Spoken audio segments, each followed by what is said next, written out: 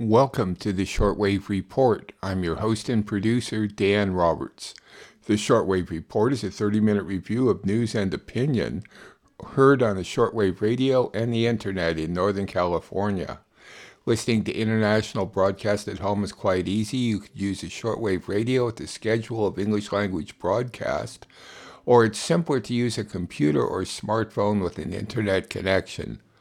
To help you with this, I'll announce times, frequencies, and website addresses at the conclusion of each series of stories. At the website for this show, that's outfarpress.com, you could listen to the past 5 shortwave reports, find advice for listening to shortwave at home, and find internet links for global news sources. Please check it out and tell a friend. In today's edition, you'll hear reports from NHK World Radio Japan, France 24, Germany's Radio Deutsche Welle, and Radio Havana, Cuba.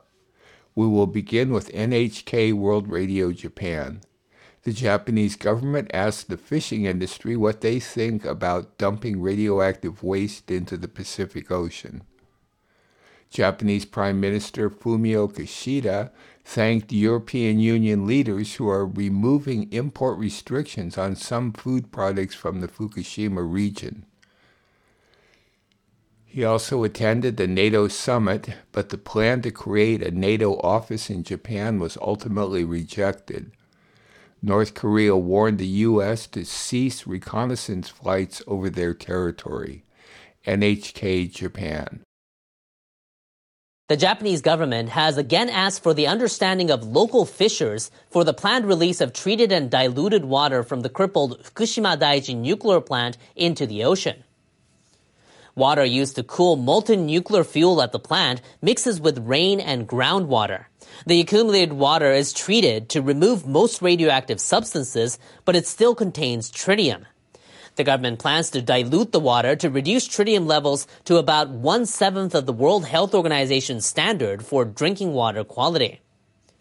Japan's industry minister Nishimura Yasutoshi met on Tuesday with representatives of the local fishing industry. We are basically opposed to the release of treated water into the sea. The government needs to give sufficient explanation to Federation members. The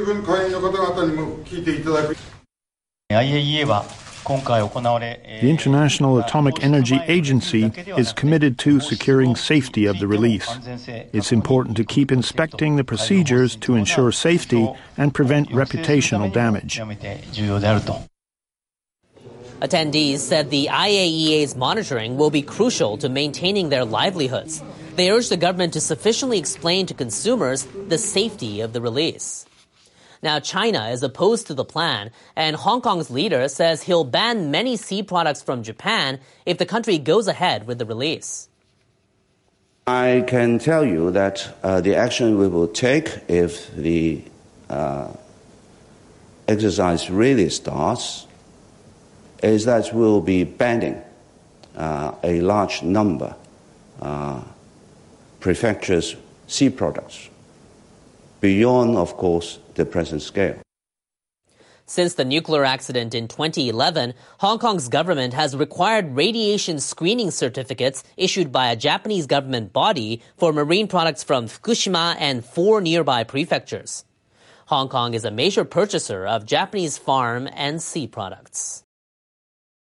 The survey also asked respondents how they felt about Japan's plan to release treated and diluted water from the Fukushima Daiichi nuclear plant into the ocean. 35% of respondents said they approved the release, while 20% were against it. 40% could not decide. Japanese Prime Minister Kishida Fumio has wrapped up his tour of Europe by holding talks with the leaders of the European Union, and he's got the green light he wanted. The EU is ending its decade of import controls on some food products from parts of Japan, including Fukushima. We agreed to lift the remaining restrictive import measures that were linked to the Fukushima accident. We have taken this decision based on science and based on the proof of evidence and based on the assessment of the International Atomic Energy Agency. The EU tightened rules after the triple meltdown at the Fukushima Daiichi nuclear plant in 2011. Certain food items produced in Fukushima and 9 other prefectures have to undergo extra screening for radioactive contamination. They include some seafood and edible wild plants. Kishida and the EU leaders also discussed closer security cooperation. Especially in the present severe security situation, Japan welcomes the fact that the EU is stepping up its commitment to the Indo-Pacific. Japan and the EU will launch strategic dialogue at the foreign ministerial level and further strengthen cooperation in a wide range of fields, including security. Kishida and the EU leaders also agreed to enhance cooperation on cybersecurity and satellite surveillance. And earlier in his tour, Kishida visited Lithuania for the NATO summit. He and the leaders of the alliance vowed they'll work closer than ever on defense cooperation. But a liaison office in Japan may have been a step too far. That proposal was left out of the summit's joint communiqué. NATO Secretary General Jens Stoltenberg revealed in May the alliance had been holding talks with the Japanese government on setting up an office, citing the need to boost ties with Indo-Pacific countries. But French President Emmanuel Macron is opposed to the plan. Whichever way you look at it, geography can be stubborn. The Indo-Pacific is not the North Atlantic. Therefore, we must not give the impression that NATO is somehow looking to build up a legitimacy or presence geographically in other regions. Macron said it's necessary to coordinate and remain in close contact with Japan, but to not expand the potential area of conflict. He said it's possible to maintain partnerships with countries in the Indo-Pacific without having offices in the region. Now, for his part, Stoltenberg said the issue is still on the table and will be further considered in the future. The sister of North Korean leader Kim Jong-un says the United States will face grave consequences if it continues to stage reconnaissance flights over the North Economic Zone. In a statement released Tuesday, Kim Yo-jong alleged that a U.S. spy plane illegally intruded into North Korea's economic water zone 8 times the day before. She said that in the case of repeated illegal intrusions, U.S. forces will experience what she calls a very critical flight. The statement also alleged that the U.S. is using the flight to carry out aerial espionage. It's the second official warning by Kim Yo-jong this week. South Korea's Yonhap News reports that Pyongyang may be trying to raise tensions to justify further provocation. This comes ahead of the 70th anniversary of the Korean War armistice on July 27th, and what North Korea calls it victory over the United States.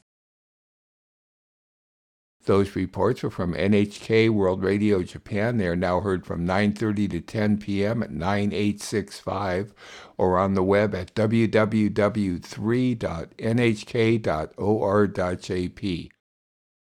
They also podcast at most sites. All the times I announce are for Pacific Daylight Saving Time, so please adjust them to your time zone. Next, France 24. First, British and Ukrainian press reviews on the NATO summit. Joe Biden approved supplying cluster bombs to Ukrainian forces, creating condemnation from Cambodia, Canada, Spain, and many other nations. An analysis of the controversy which has created a split among U.S. allies. France 24. Alison Sargent is joining us. She's starting with reactions to the NATO summit, Alison. Yeah, that NATO summit wrapped up without Ukraine getting what it wanted, a timeline for joining NATO. So we can take a look on the front page of The Guardian next. They are saying not only, did Zelensky not get a timeline for Ukraine to join NATO, he was also sort of put back in place by comments from both British and U.S. officials saying that he should be showing a bit more gratitude. The UK's defense secretary even saying that Ukraine was treating allies as if they were an Amazon warehouse. Now, The Guardian writes that those unscripted comments appeared to prompt a change of tack from Zelensky. Still, though, the overall view from Kyiv about this NATO summit is pretty negative. This op-ed from the Kyiv Post says that the Vilnius summit debacle exposes first and second class NATO members. One example the paper gives is when a probable Russian missile landed in northern Poland back in December. They ask, would there still be no response from NATO if a similar missile had landed in Germany? The overall message really here from the Kyiv Post is that, like Ukraine, Eastern Europe needs more from NATO than simply verbal assurances. Cambodia speaks out over the U.S. decision to supply cluster munitions to Ukraine. The nation is still contaminated by cluster bombs used by the U.S. during the Vietnam War, and Prime Minister Hun Sen urged the U.S. to learn from its past. It would be the greatest danger for Ukrainians for many years, or up to 100 years, if cluster bombs are used in Russian-occupied areas in the territory of Ukraine. The controversial bombs have a deadly legacy. Unexploded bomblets left behind can kill and maim civilians. Banned by more than 120 nations, cluster munitions have been used in conflicts around the world, in Laos, Iraq, Sudan, and Chechnya, among others. The UK, Spain, and Germany have all spoken out against the decision, even as they support Ukraine without reservation. But these allies aren't going beyond words of disapproval. I think the German position to speak out against cluster munitions is still right, but we can't stab the US in the back in the current situation. The U.S. is defending its decision by blaming Russia for using the bombs already and saying Ukraine is burning through ammunition quicker than the U.S. and Europe can produce it. This is about keeping Ukraine in the fight. You were just there. You talked to President Zelensky about the counteroffensive, and in some ways it's not going as fast as he would like. U.S. President Joe Biden admitted it was a difficult decision. While not popular, Ukraine also argues cluster bombs are necessary to win the war. For more, France 24's international affairs commentator Douglas Herbert joins me on set now. Good morning, Doug. Morning. So Biden's trip comes, of course, amid widespread blowback from allies on his administrations to provide Ukraine with cluster munitions, and how Washington and Kyiv are justifying that. Yeah, well, first of all, you're right. 123 countries have signed on to a now 15-year-old convention banning cluster munitions. And they did so because these aren't just any weapons. They're bombs that break into small bomblets dispersed over a wide area of the battlefield, and also clearly in areas where civilians after the war will be walking around. And they tend to linger there, and they can explode years later. They can maim, grievously harm, and kill civilians, which is why they have raised such ferocious objections from humanitarians, from human rights groups, and just ordinary people. The criticism against them, in a nutshell, is, look, just because Russia is accused of atrocities such as rape, such as torture, such as executing civilians, among other war crimes, doesn't mean that Ukraine should stoop to the same level, that there should be this issue of a just war, that there is a moral high ground and there is a benefit to retaining that moral high ground, which you will completely be deprived of if you start doing what your enemy does and using cluster munitions. So yes, has Russia been accused of using these massively since the beginning of the war, cluster bombs? Absolutely. Have they been accused of using them indiscriminately in heavily populated civilian areas? Yes, as well. Does Ukraine say it won't be doing that? Yes, it does say that. They say they'll be concentrating on areas, Russian-occupied territory, where there are troops, concentrated troop formations to flush them out of dug-in trenches. Now, moving on. All of those arguments aside, what the allies are saying, and 2/3 of NATO allies have signed on to this convention, are basically no. Take Spain. It says no to cluster munitions, yes to Ukraine's legitimate defense. Now, Ukraine, as you would surmise, will say that this is part of our legitimate defense. But other countries, Germany is taking a stance right now. They do not use or produce cluster munitions. They will not ship and supply others with cluster munitions. At the same time, its president said in the past couple of days, it's not going to block the U.S. decision. It can't block the U.S. Now, the U.K. is taking a different position, basically saying it does not use or produce, and it is not going to ship. And it hasn't said anything about where it stands with really respect to this U.S. decision. Canada, dead set against it, a lot of other allies. So there are a host of countries, including, I believe, Poland and Lithuania, who never signed on to the convention. These are the countries in the front lines of Russia, have seen Russia's aggression. They are more inclined to give the nod to the U.S. decision to use cluster munitions. But it clearly has caused a split among allies, among this broader philosophical debate, the moral, the ethical issues, the question of what is a just war. Is there such a thing as one side being more justified in using cluster munitions than another side if they're using them to different purposes?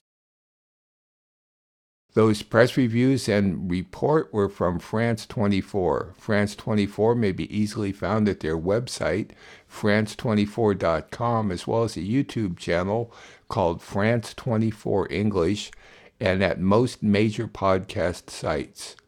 On to Germany's Radio Deutsche Welle. By a slim margin, the European Union Parliament passed a law called the Nature Restoration Law to help tackle climate change and restore biodiversity.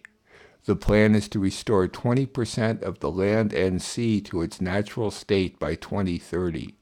It was strenuously opposed by large-scale farmers. Germany's Radio Deutsche Welle.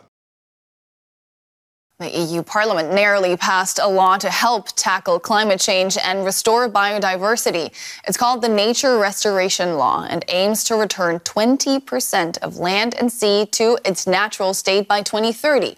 Big farmers attempted to block the bill. Small farmers supported it. Here's a look at what it may mean for them and the climate.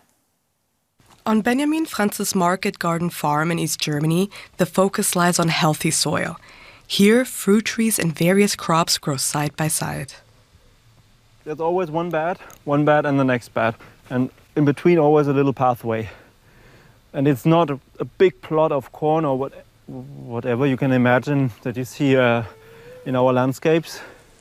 It's some of this biodiversity that the European Commission wants to gear towards on bigger farms as part of a bill to stop ecosystem collapse. Its proposal for the EU Nature Restoration Law plans to rehabilitate 20% of the bloc's land and sea areas by 2030.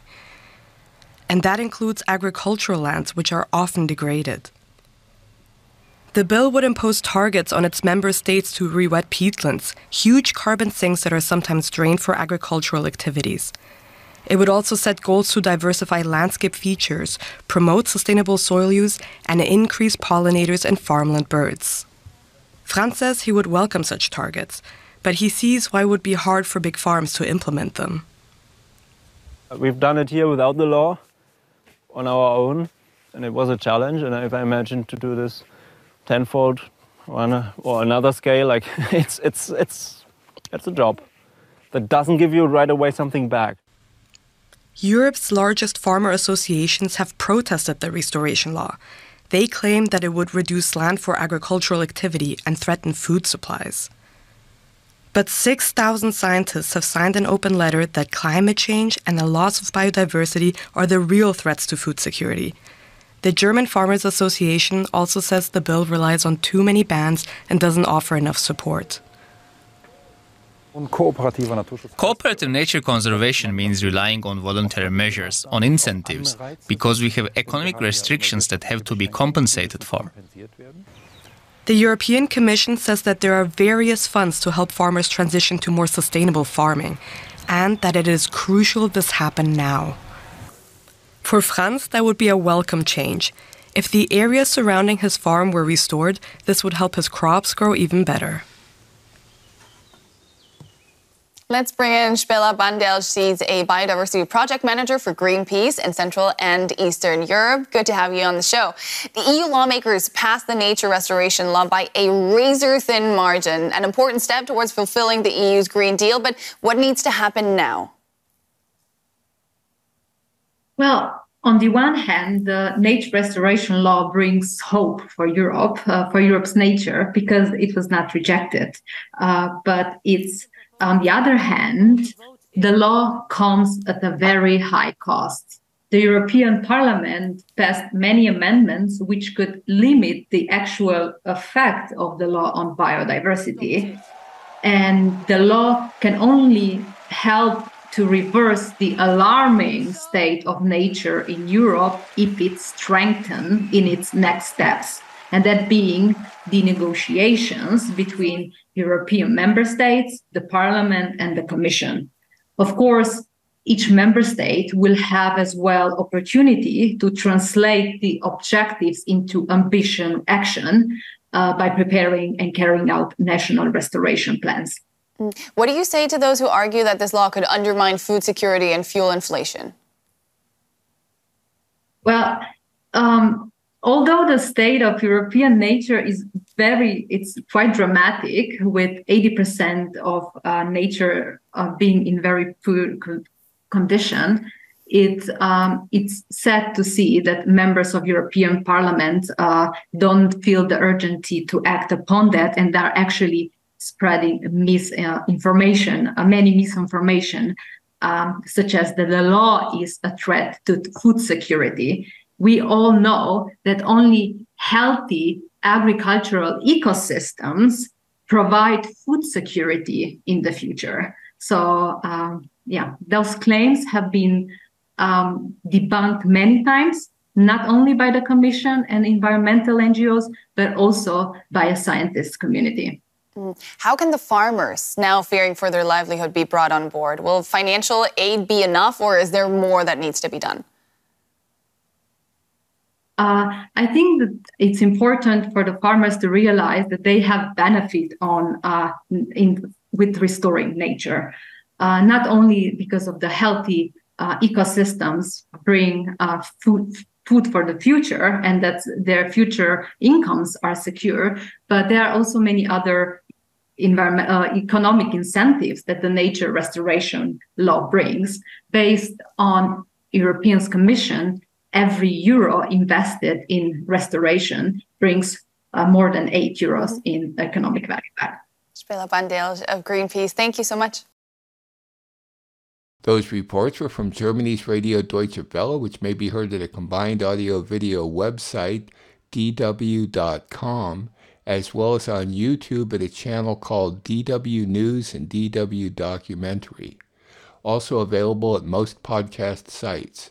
If you have questions or comments about the Shortwave Report or could assist me by supporting this listener-funded program, I may be reached through the website and PayPal, or by writing to Dan Roberts at P.O. Box 1162, Willits, California, 95490.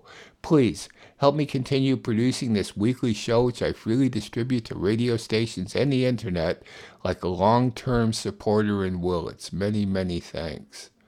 We will conclude with Radio Havana, Cuba. The United Nations Secretary General condemned the recent Israeli attacks on the Jenin refugee camp in the occupied West Bank. Then a viewpoint on the presence of a U.S. nuclear submarine at the Guantanamo military base. Cubans are demanding that the base be returned to Cuba. Radio Havana, Cuba. Israel's United Nations ambassador has called on the United Nations Secretary General, Antonio Guterres, to retract his condemnation of Israeli forces for using excessive force and harming civilians during their devastating raid on the Jenin refugee camp in the occupied West Bank. United Nations Deputy Spokesperson Farhan Haq responded over the weekend, saying that Guterres had conveyed his views on Israel's operation in the Jenin refugee camp and, quote, he stands by those views. Guterres, angered by Israeli air attacks on Jenin and the danger posed to the civilian population, issued a statement on Thursday in which he said the assault had left over 100 civilians injured, uprooted thousands of residents, damaged schools and hospitals, and disrupted water and electricity networks.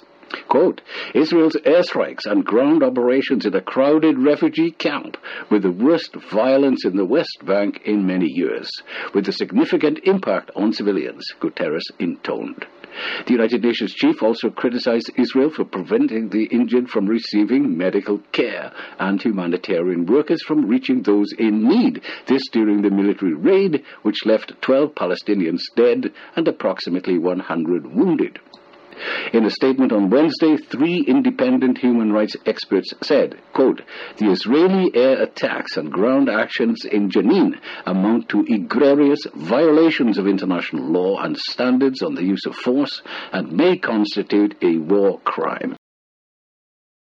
The presence of an American nuclear submarine at the Guantanamo military base, a territory that was usurped from Cuba, reaffirms the reasons of Cuban citizens to demand its return. The permanence of the submersible was quickly and categorically rejected by the government of the Caribbean nation that considers it a provocative escalation with unknown political or strategic motives. For Cuba, the eruption of the vessel in the military enclave constitutes a serious challenge in the area declared a peace zone in 2014 by CELAC, the Community of Latin American Caribbean States. And worse still, the reaction of the United States government to Cuba's just rejection of the presence of the nuclear submarine at the Guantanamo base was marred by arrogance.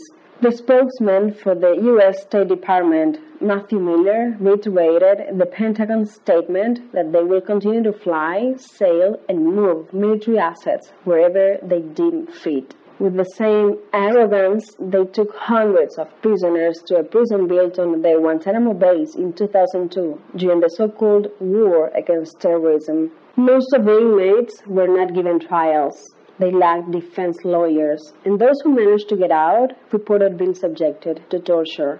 The United Nations Special Rapporteur on Human Rights and Counter-Terrorism, Fionnuala Ni Aulain, recently stated that the 30 remaining prisoners are subjected to cruel, inhuman, and degrading treatment. It seems that the United States only retains this enclave to house the prison and outrage Cuba's sovereign rights, because, as a statement said, its usefulness is reduced. Let's remember that Guantanamo Bay is added to the almost 70 prisons maintained by the Northern Power in the Western Hemisphere, which, added to those installed in other latitudes, make a total of more than 800. By far, the country with the most dangerous settlements of this type.